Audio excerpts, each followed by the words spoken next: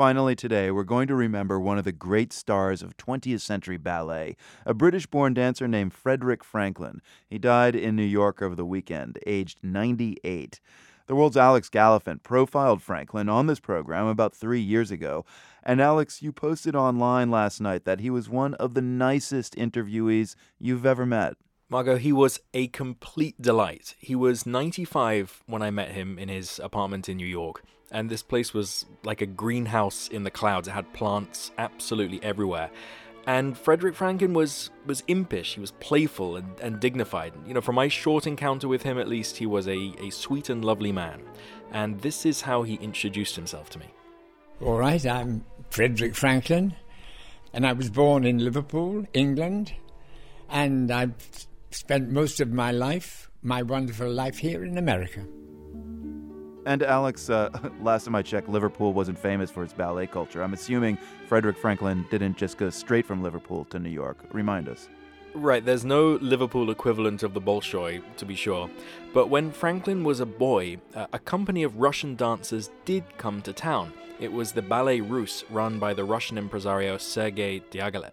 And the Ballet Russe was based in Paris, right? Exactly. And the company kind of revolutionized the way dance was presented. Diaghilev brought in collaborators from other art forms, such as the composer Stravinsky and the fine artist Henri Matisse. And luckily for Freddie Franklin, the company liked to travel. Whatever prompted them to get out on the road, I've no idea, but it was fortunate for all of us to be able to see them. Franklin was entranced, but there seemed to be no way in for him. There wasn't even a real ballet school in England at the time. So a couple of years later, he headed to London, age 17, to study tap dancing. And then he saw an ad in the paper. And it said, boy wanted Paris and an address. So this was an address in London? Yes, it was an audition for the Jackson Troupe, a song and dance outfit that had once featured a young Charlie Chaplin. But because Franklin wasn't yet 18, he was only accepted if he lived with a French family. This was in 1931. And Paris, of all places, the food. I wasn't used to eating all this garlic and all the other wonderful things. That was a sort of a taste I had to get used to. But I managed.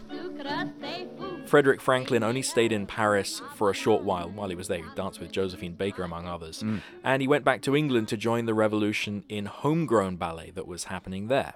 And he takes all these turns. I'm guessing that after that, the life of Frederic Franklin, I guess, took another turn. Yeah, you guessed it. In 1937, Franklin got a phone call from Léonide Massine, who was the then choreographer of the Ballet Russe. And Franklin and Massine met up. And I looked into those big brown eyes, and he looked at me, and before long he said, you will be a premier dancer in my new ballet company. Here's a contract for 5 years, sign it. And I just signed it. That was how it all began with the Russian ballet. Report here, do this, on the coast. I went on the train, on the boat, did it all, got to Monte Carlo, and that's how it was. So this was now the Ballet Russe rebranded as the Ballet Russe de Monte Carlo. Yes, and it was there that Franklin partnered Alexandra Danilova, one of the same dancers he'd seen years earlier in Liverpool.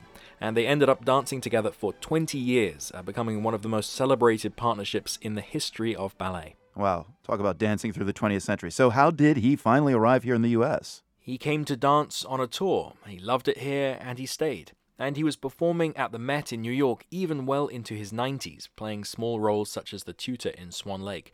But Marco, after appearing on all of these world-famous stages, he most remembered a performance he'd given in Liverpool when he was just 8 years old, and a program for the show he and his mother found afterwards. My name, somewhat written, a born dancer. And that about sums the whole thing up. That person had seen me and just wrote, whomever it was. And I know we had the program for so long. A born dancer. Maybe that's the whole story. Prescient program notes. That is the story. After our interview, he walked me to the elevator to take me downstairs out of his apartment. But before the elevator door shut, Freddie walked sideways out of view, waving his hands slowly and saying, goodbye, goodbye. It was like he was walking off stage, and it was utterly, utterly charming. Oh, what a fantastic parting shot. Alex, thanks so much for sharing the story with us again. Thank you, Marco.